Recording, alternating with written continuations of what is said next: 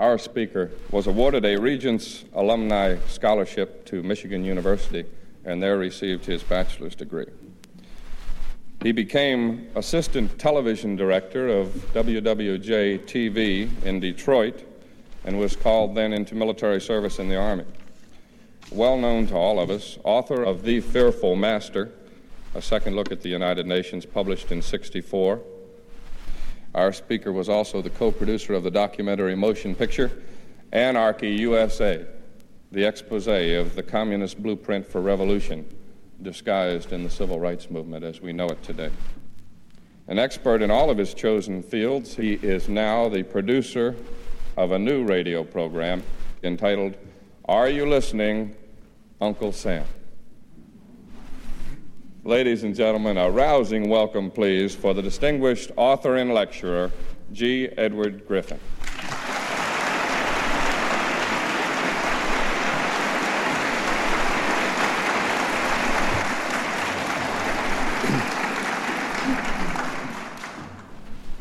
Thank you very much, Bruce. I have a little story I want to tell you about what almost happened. I think Bruce would get a kick out of this one. Picture in your minds what might have happened if Goldwater had won the election. Now think back to what probably would have happened in the White House, a little ceremony to swear in President-elect Goldwater.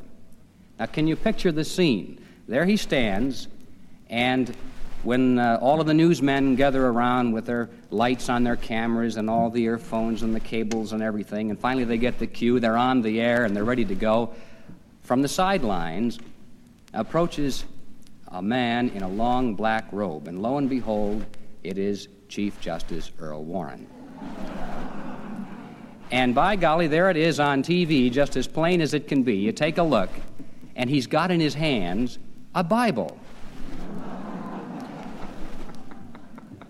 He walks up to Goldwater rather cautiously, and he says, place your left hand on the Bible, raise your right hand, and repeat after me. And then Warren says, I do solemnly swear to discharge the duties of office of President of the United States to the best of my ability, and to uphold and defend the Constitution against all enemies, both foreign and domestic, so help me God. And President-elect Goldwater does just that. He raises his hand, places the other one on the Bible. He says, I do solemnly swear to discharge the duties of office of the President of the United States to the best of my ability, and to uphold and defend the Constitution of the United States against all enemies, both foreign and domestic. So help me God. Warren, you're under arrest.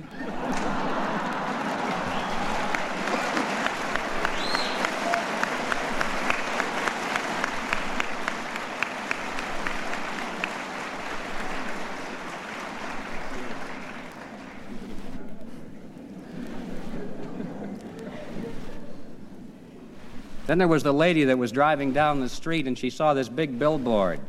It said, impeach Warren. Write into P.O. Box such and such for information. And we got this postcard, so help me, ladies and gentlemen. It really came in. It said, gentlemen, I saw your billboard. I am most interested. But what is a Warren, and how do you impeach it?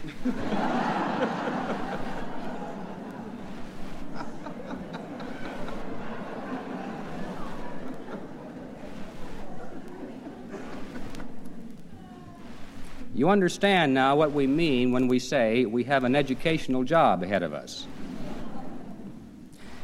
When approaching a subject like the Supreme Court, it frightens most people who do not have a background in law.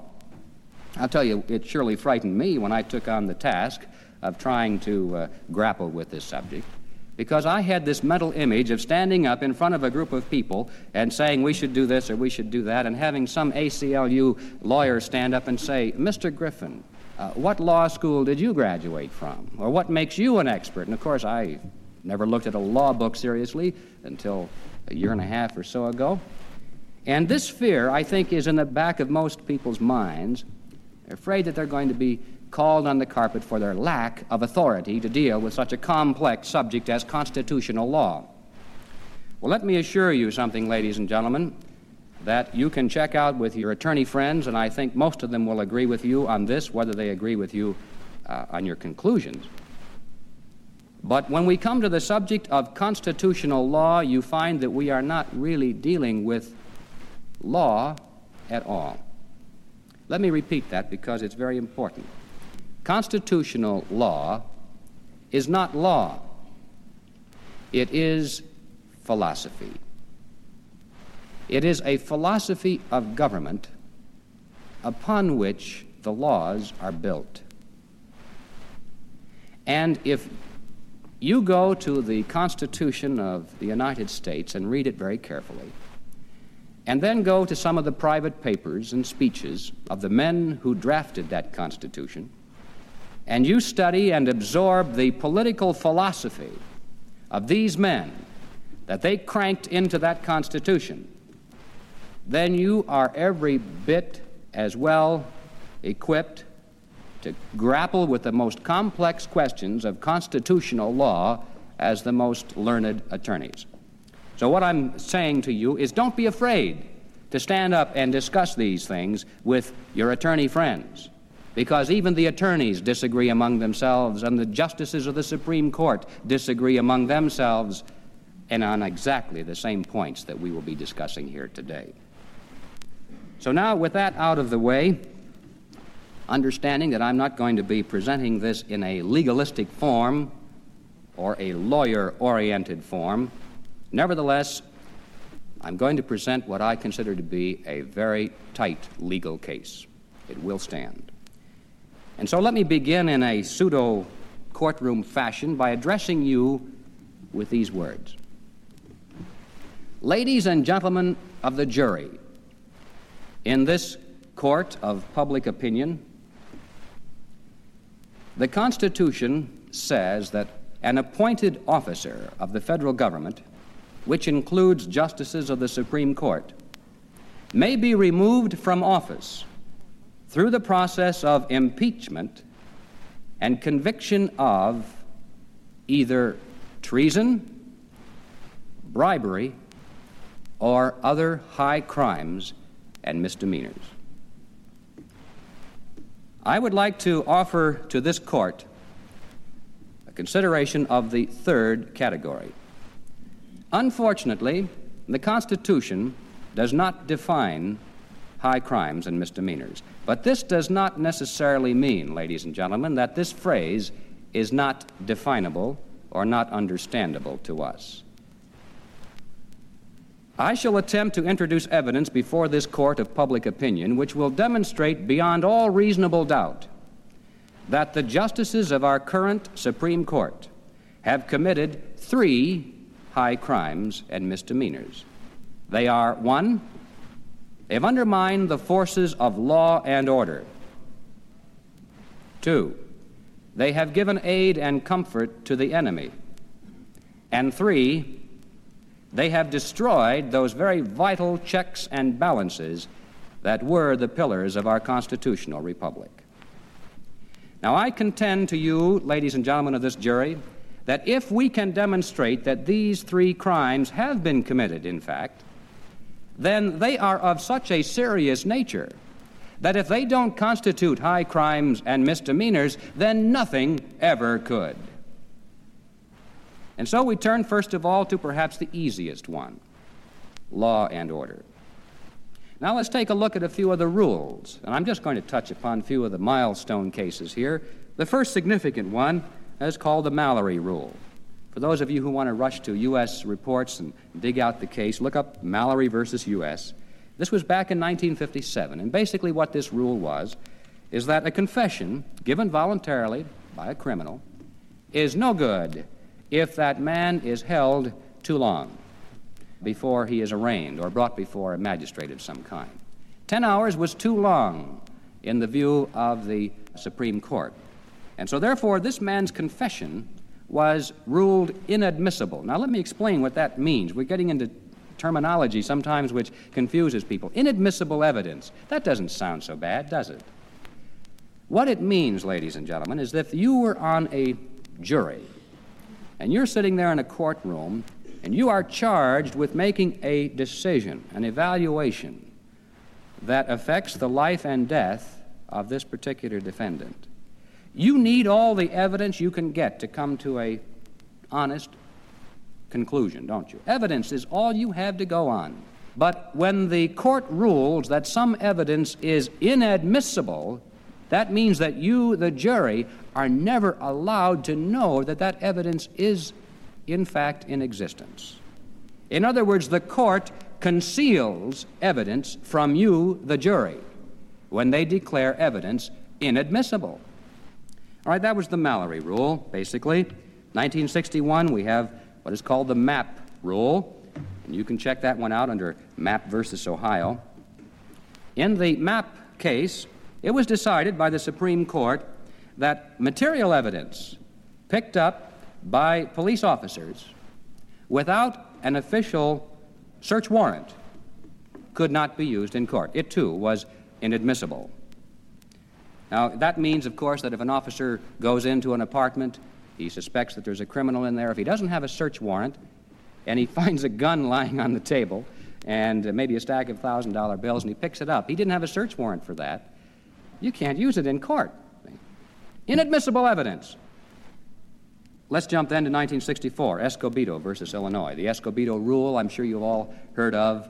In this case, the arresting officer had failed to warn the criminal at the time of the arrest that the criminal had certain constitutional rights. So the confession was ruled out. It couldn't be used in court. Well, let's move on to 1966, which really was more of the Escobedo ruling. There were a few open ends. And so cases began to be appealed to the Supreme Court again for clarification. There were many cases that came together, and finally, in 1966, they were all lumped together under the Miranda case. In the Miranda clarification of the Escobedo ruling, it was decided that the arresting officer must warn the suspect at the time of arrest that he not only has a right to an attorney, that he not only doesn't have to say anything, but that he can stop speaking any time he starts speaking, that he doesn't have to speak until an attorney shows up, or he can stop speaking after the attorney gets there, and not only that, but if he can't afford an attorney, that they'll provide one free of charge. Now, all of those things have to be said at the time of the arrest, and if you think I'm kidding, here is a direct quotation from the instructions given, the official instructions given to the Washington, D.C. police force. Lord knows Washington, D.C. has its problems enough as it is, maintaining law and order on the streets. But now, on top of that, here is what the patrolman must say in the process of making an arrest. Quote, "You are under arrest." That's a good start. "Before we ask you any questions, you must understand what your rights are. You have the right to remain silent. You are not required to say anything to us at any time or to answer any questions. Anything you say can be used against you in court. You have the right to talk to a lawyer for advice before we question you and to have him with you during questioning. If you cannot afford a lawyer and want one, a lawyer will be provided for you. If you want to answer questions now without a lawyer present, you will still have the right to stop answering at any time. You also will have the right to stop answering at any time you speak to a lawyer." End quote. The only thing that's left out of that is a "good evening, sir."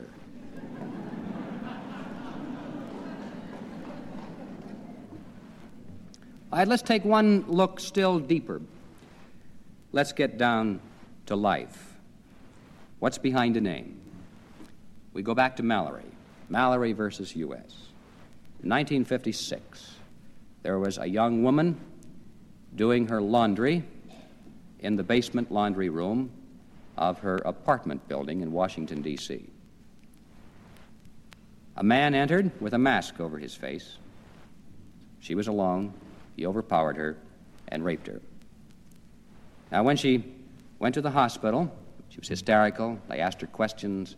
Could she identify her assailant? No, he wore a mask. They thought it was strange because nobody heard her cries for help. In the basement, there was an apartment normally occupied by the janitor, whose name was Andrew Mallory. Where was Mallory at this time? Well, they got hold of Mallory and he couldn't remember where he was at the time.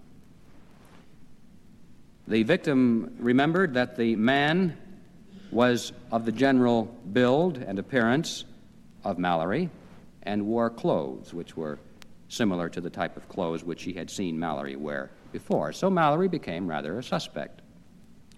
And they questioned him.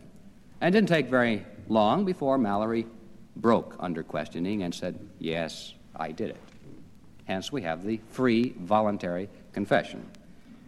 As I've already told you, because he was held 10 hours before he was officially arraigned before a magistrate, his confession was ruled out by the Supreme Court of the United States, and he was let free because the prosecuting attorney knew that without his confession, they could not prove that he was guilty.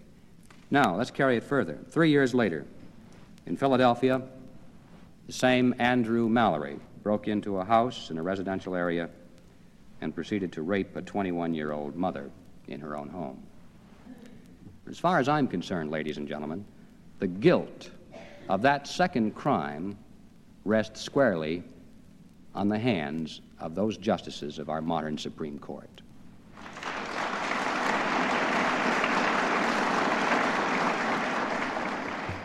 People versus Modesto. Now, this is a case that comes to us from the California State Supreme Court. I'm going to read several of these to you verbatim because I couldn't possibly synthesize them for you. But I want you to keep in mind as I go through them that the various state Supreme Courts have to follow the federal Supreme Court in these rules if they don't want their decisions to be overruled or overturned. So don't necessarily blame this on the California State Supreme Court, even though they're not exactly angels over there either. But nevertheless, these decisions are based upon federal Supreme Court decisions. Now, this is People versus Modesto, February 11, 1965, verbatim. On October 29, 1961, their parents left two sisters asleep in bed and went to the father's place of employment. When they returned later that night, they found the younger sister, age 9, dead on the floor of her bedroom, and the older sister, age 12, missing. There was blood in the room and on the bed of the missing girl. The defendant was arrested later that night at his home. There was blood in and on his car, and the blood on the rear seat was smeared as though a body had been dragged across it. The defendant's sledgehammer with a 4-pound head was removed from the trunk of his car, and a chemist found that the hammer had been heavily smeared with blood and had been washed. At the time of his arrest, there was blood on the defendant's hands and clothing. Later that day, the defendant confessed to killing the two girls by hitting them with a sledgehammer. He picked up the older girl, took her to his car, drove her to a drainage ditch, and she was moaning loudly when he threw her into the water. The conviction and death penalty were reversed by the California Supreme Court in 1963 because the trial judge did not instruct the jury on the issue of manslaughter as well as on the issue of murder. The defendant was tried, convicted, and sentenced to death at a second trial. And the California Supreme Court in the present case reversed his conviction again, this time because defendant was not advised of his right to remain silent before he made his confession. People versus Anderson, October 1, 1965.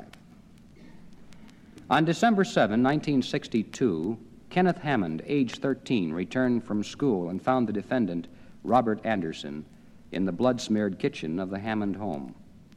The defendant stated that he had cut himself. Later, Kenneth discovered the body of his 10-year-old sister, Victoria, under some boxes and clothing in her room. He ran screaming from the house and called the police. When the police arrived, the defendant, first failing to open the door, finally did so. Next to the bed, the police found the nude body of the child, pierced by numerous stab wounds.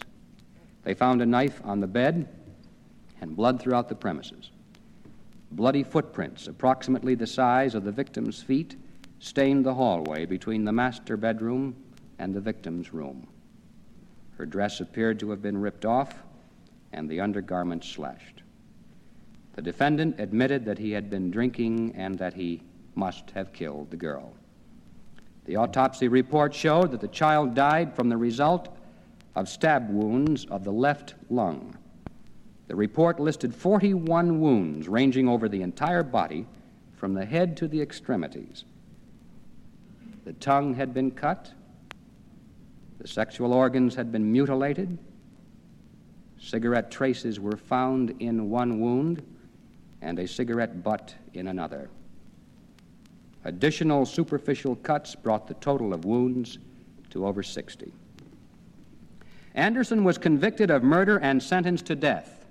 On October 1, 1965, the California Supreme Court, in a 4-3 decision, reversed the conviction and death penalty because of improper instructions to the jury, improper admission of incriminating statements made by the defendant at the time of his interrogation, and other technicalities. The only reason I'm reading these, ladies and gentlemen, is not because I enjoy them, not because I'm seeking sensationalism or anything like that, and I know they're very repulsive. It's for one reason only. We, most of us, have never come directly into a confrontation with the criminal, sick mentality. And it's very difficult for most of us to understand that there are people who would kill, maim, destroy, sadistically delight in this sort of thing. And we hear all this nice talk about the rules laid down and how they protect the constitutional rights of the defendant, but what about the victim? How many times do you hear the Supreme Court of the United States talk about the victim? Doesn't the victim have any rights? And we tend to forget that the victim is often the missing witness in many of these cases that are brought to court. And that's the reason I've given you these details. Now, time doesn't permit us here to go through all of the other ways in which decisions of the Supreme Court have helped to undermine the forces of law and order.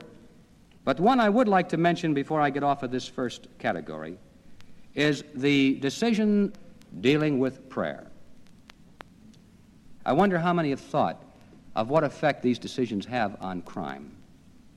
The strongest base under law and order in any society is morality. And any time the Supreme Court of the United States or any individual comes out and aligns himself against the forces of morality and religion, he is striking a blow at the foundation of law and order. And so you put all this together, ladies and gentlemen, and you find that the record of our modern Supreme Court is overwhelmingly conclusive. They have undermined the forces of law and order in our country. What about high crime and misdemeanor number 2? Aid and comfort to the enemy. And right away, some people will say, what enemy? You're not going to start playing that old saw about communism being the enemy, are you? Yep.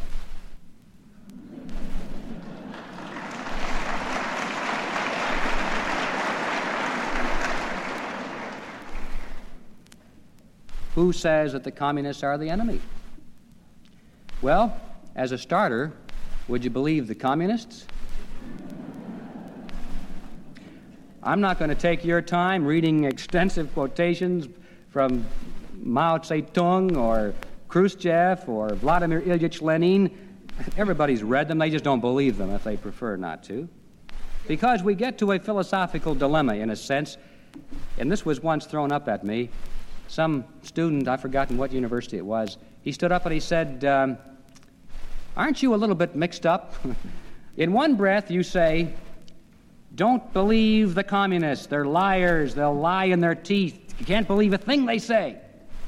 And then in the next breath you turn around and you say, believe the communists when they say that they've declared war on you. Interesting question.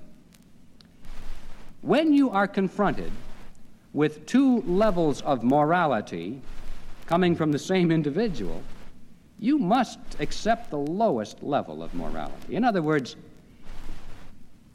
an honest man can never advocate dishonesty, but a dishonest man can easily advocate honesty. Dishonestly advocated. So, if you find one individual advocating at the same time a high principle and a low principle that are both contradictory to each other, you must accept the lowest level, the lowest denominator of morality involved in their contradictory statements. And that's just common sense. If they say that they're our enemy in one breath and then the next breath they say they're our friends, you better accept the first statement. And even if you're wrong in your assumption, you're on the safe side of the choice. All right, the communists are our enemy. Let's not belabor that point. And it's real war, ladies and gentlemen. We may call it a Cold War if it makes you feel better, but if we lose it, the stakes of this war are every bit as total, if not more so, than the stakes of any war in history. Let's, for the sake of the record here, introduce into this court of public opinion a few exhibits of what the communists do. You know, their actions speak much louder than their words. The reason I'm going to do this is because there's a widespread view among many people that the Communist Party in America is primarily a political party. This, by the way, is the view of the Supreme Court of the United States, that primarily it's an unpopular minority political party. Let's take a look at that assumption with the communist actions, not words. I'm going to refer you to a few documents here. Write into the Superintendent of Documents and ask for this report called Murder International Incorporated, a subtitle, Murder and Kidnapping as an Instrument of Soviet Policy. Now, what this is, ladies and gentlemen, is the testimony of Peter Deryabin, who was a high-ranking official in the Soviet secret police. And he came out and he told what the communist apparatus has in operation all around the country. Kidnapping is a matter of course for them. They'll come into the United States, into all free nations, and if there's somebody that they want, they're apt to just pick them up, give them a Mickey Finn, put them in a trunk, and ship them back to the Soviet Union. They've done this. They kidnap people right on the streets of New York. And Deryabin tells about this, all of these fantastic things that they do. Blackmail. Oh, that's one of their favorite policies, is to try and maneuver someone into a compromising position and blackmail them into helping the communist cause. Doesn't sound much like a political party operation as you go through this. The interesting part, though, of this is to read the case history of Bogdan Stashinsky, a professional Soviet assassin working for the KGB. He was detailed to commit political murder in West Germany. In fact, he killed two men, Lev Rebet and Stefan Bandera, potential leaders of the counter-revolution, the anti-communist counter-revolution in Europe. Bogdan Stashinsky was recruited into the KGB as a young man, 18 years of age, completely brainwashed, sold on communism. He was a dedicated communist. He honestly believed that these men were enemies of the state, and he was detailed to shadow them. He followed them. He had their daily activities right down to a gnat's eyelash. He knew what time they got up in the morning, what time they came home, what route they traveled. He even went in and made a wax impression of the key on the door of Rebet. You might say he was sort of carrying on the precinct work for his political party. And then he got the instructions. Murder these men. And that hit him. He wasn't prepared for that. Murder was just something he hadn't thought about, I guess. A man from Moscow showed up, and this is the interesting part, with a little weapon, a little larger than a fountain pen. He said it was made up of 3 parts. There was a trigger mechanism with a spring.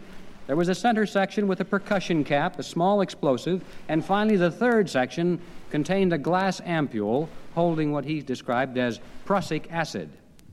And the idea was that Stashinsky was to take this weapon to his victim and fire it very close to the man's face, and instantly the man would drop dead. I mean, instantly. And there would be no trace of any foul play unless they were suspecting it, but normally an autopsy would not show up that there was cyanide present or this prussic acid vapor. Stashinsky did it. He describes how he cased Rebet, and finally he saw Rebet get off of the streetcar. He went into the apartment building so that when Rebet came in the main door, Stashinsky came down the stairs, and they passed each other on the stairs very casually. Stashinsky had this weapon rolled up in a piece of newspaper, And as he came to Rabet on the staircase, he pushed the trigger, fired it into his face. He reeled forward. Stashinsky walked out the front door, and that was it. The newspapers the next day carried the story: Lev Rabet, found dead on the stairs of his apartment, cause of death, coronary. Same thing happened to Stefan Bandera about 9 months later. After having completed these two successful assignments, he was called back to the Soviet Union, wined and dined. They held a big reception in his honor, and they issued him one of the highest medals that you can get in the Soviet Union, the award of the Red Banner. He was a hero. That's what it takes to be a hero in the International Communist Organization. He was detailed again to do more of the same. His conscience was finally getting the best of him. He said, "I cannot murder again." He tried every way, by the way, to avoid committing these first two murders, but he knew that he was involved so deeply that if he failed to carry out his assignment, they wouldn't permit him to live because he knew too much. But finally, he couldn't take it any longer, and at great risk to himself, he fled into the free world and sought asylum in the American embassy. We turned him over to the West German embassy, and he was brought to trial, and he told his story. Get this, ladies and gentlemen, and read it and see if it sounds like a political party to you. The important point is this is going on. This apparatus is here in the United States of America, and these people talk about the American branch of communism being nothing but another branch, just that, a branch. Now, everybody knows this, you say. We know that the communists are bad guys. Who's going to argue with that? I can name 9 men on the Supreme Court who will argue with that. They've never heard of these things, ladies and gentlemen, or if they have heard of them, they don't believe them. Because through their decisions, they insist on treating the communists in this country as merely a political party and giving them all the constitutional protections and guarantees as a minority political party. They've released known communist leaders from prison. They've reinstated them to their jobs with back pay. They've put these people back in government positions, including teaching positions, which are probably the most sensitive spots of all. They have placed tremendous obstacles in the path of investigating agencies such as the Federal Bureau of Investigation, the House Committee on Un-American Activities, and the Senate Internal Security Subcommittee. That is why you will find that in the last 10 years primarily, there has been practically no reluctant testimony from witnesses before any investigating committee. All the testimony has been from friendly witnesses. We no longer have the power to require people to answer questions relating to the internal threat of communism. The Supreme Court, through its decisions, has nullified all of the individual state anti-subversive laws. The court has said that you people in the states must depend on the federal legislation which we have. The federal government will take care of the communist menace. And then finally, through their decisions, they've completely wrecked the federal anti-subversive laws. A neat little switch. So now, ladies and gentlemen, we have literally no legal protection in this country against the internal menace of communism. And that is aid and comfort to the enemy. Now, point number 3, I'm going to have to go very quickly through. I said that the United States Supreme Court has destroyed those vital checks and balances of our constitutional republic. Some people can argue whether it's good or bad, but nobody can argue over the fact that we no longer have these checks and balances. What sovereign states? Where are they today? They're up to the federal trough for money. Some of them go through the motions, are going to stand firm, but when the chips are down, they're right there for the money. And what about the division of power within the 3 branches of government? What a laugh. Congress is just a rubber stamp of the president, a variable density rubber stamp, depending on the popularity of the president and the proximity of the election. We hear of the president's program, the president's legislation. It used to be that Congress was sent there to say what we should have in the way of laws or not. Now it's the president. If you want to satisfy your curiosity on that, get hold of the U.S. Government Organizational Manual. I've been collecting these for about 6 years, and they get thicker and thicker and thicker as an indication of the growth of government. But even that's misleading because they make the paper thinner and thinner and thinner. It's quite interesting. But now here's the point. In order to describe the functions and operations and the authorities of the judicial and the legislative branch of government, the judicial and legislative branch requires 44 pages. And to describe the offices and the function and the authority of the executive branch of government, the president's branch, with all of the bureaucracies that come under his authority, requires 517 pages. Just to list them.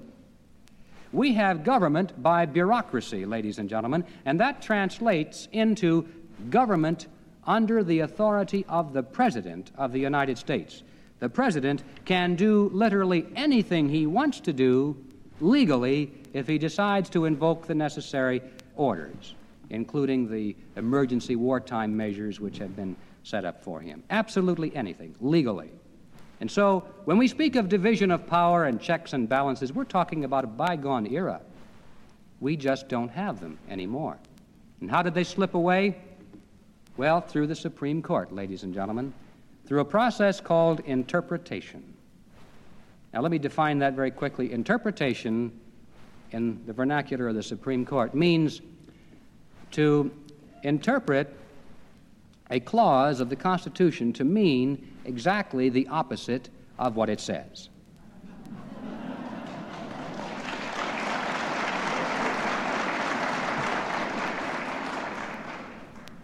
Don't take my word for it. Read U.S. versus Wrightwood Dairy Company, where there was milk produced by cows in Illinois, sold in Chicago, never crossed state boundary lines, and yet the court found that that violated the Interstate Commerce Clause.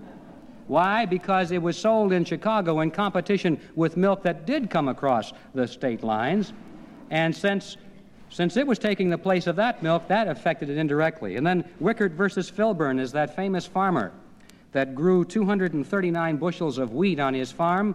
He fed it to all of his cattle and pigs on his own farm. It never even got off of his farm, much less across interstate lines, and yet the Supreme Court declared that that was interstate commerce because, you see, he didn't buy wheat on the open market because he grew his own. But if he hadn't grown his own, he would have bought wheat on the open market. And if he hadn't fed all of that wheat to his pigs, then he would have sold it on the open market, and it would have competed with wheat that came in from out of state. Either way, whatever Wickert didn't do affected interstate commerce. All right. And then read Katzenbach versus McClung, which is 1964, one of the Civil Rights Act test cases, and exactly the same reasoning behind Ollie's Barbecue. Ollie was selling food to only customers in Birmingham. None of them that they knew of could be said to have come in from outside of Alabama. And yet they figured it out.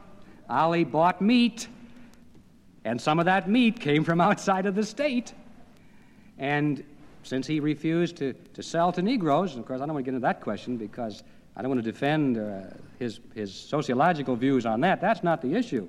The issue was, did the federal government have authority to tell Ollie's Barbecue what to do? And if they did have the authority, what clause of the Constitution gave them that authority? And lo and behold, they're still working on the Interstate Commerce Clause. They said that because Ollie and his sociological views in refusing to sell to Negroes, because he did that, he bought less meat than he would have otherwise. And hence he affected interstate commerce. How ridiculous can you get? Because if you want to play that game, if suddenly the Negroes who were denied access to his restaurant came in there, then the restaurants that they used to go to were selling less meat now. And it all balances out, but they don't look at it that way. All right, the centralization of power, ladies and gentlemen, into the federal government and then into the hands of the president eventually, has been effected primarily through Supreme Court decisions hinging on this kind of an interpretation of not only the Interstate Commerce Clause, but the General Welfare Clause, the Due Process and Equal Protection Clauses of the 14th Amendment, the Necessary and Proper Clause of the Constitution, and then through certain doctrines that they've developed out of thin air, the federal supremacy doctrine, the treaty supremacy doctrine, and, as I've already mentioned, the doctrine of national emergency. Now, what can we do? I would, at this point, normally list all the alternatives. You know, we can pass laws in Congress to reverse some of the decisions, or we can pass laws which would deny the appellate jurisdiction in certain areas to the justices of the Supreme Court. We can amend the Constitution. We can do all kinds of things. Most of these have certain things to be said for them. But there's one big thing that can be said against all of them, and that is, in my opinion, regardless of the merits or the demerits of these proposals, we need fewer laws, not more.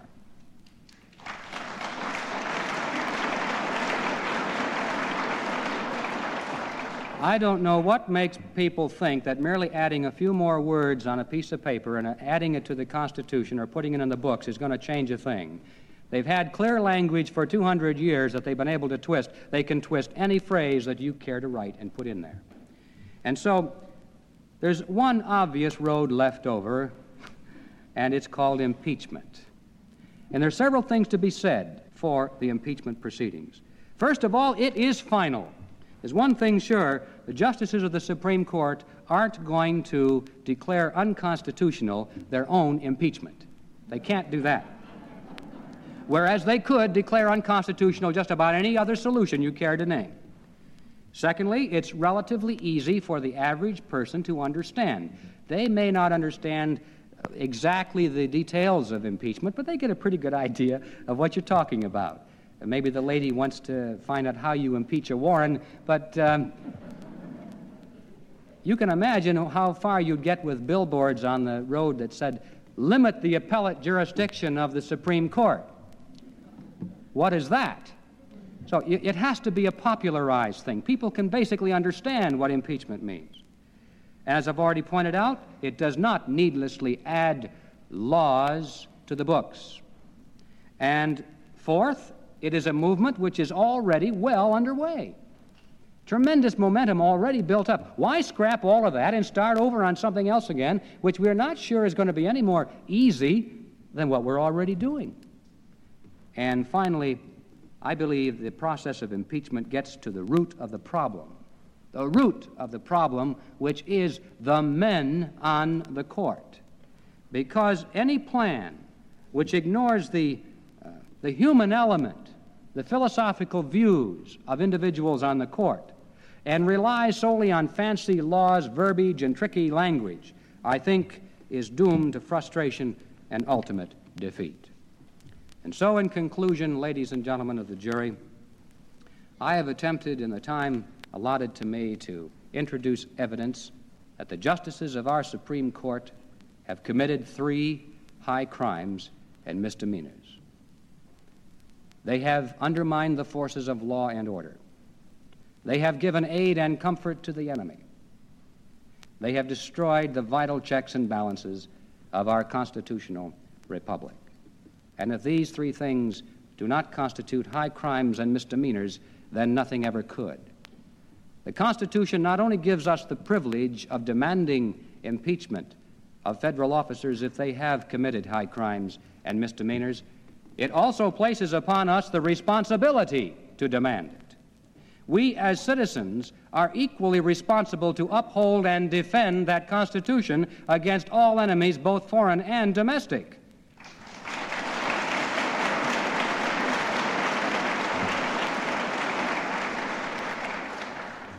And you in this jury must vote. You cannot escape it. The rules of this court are such that your refusal to speak is automatically registered as a vote of acquittal. You will vote one way or the other. And the only way for you to vote against the present trend is for you to be willing to stand up and be counted. And finally, I'd like to remind you, ladies and gentlemen, in this jury, that you are not mere spectators in the court. You are the plaintiff. This is your case. The law and order being undermined is the law and order in front of your house. The enemy receiving aid and comfort is your enemy. And the country being converted from a republic into a democratic dictatorship is your country. And most assuredly, the life and liberty at stake is none but yours. Thank you.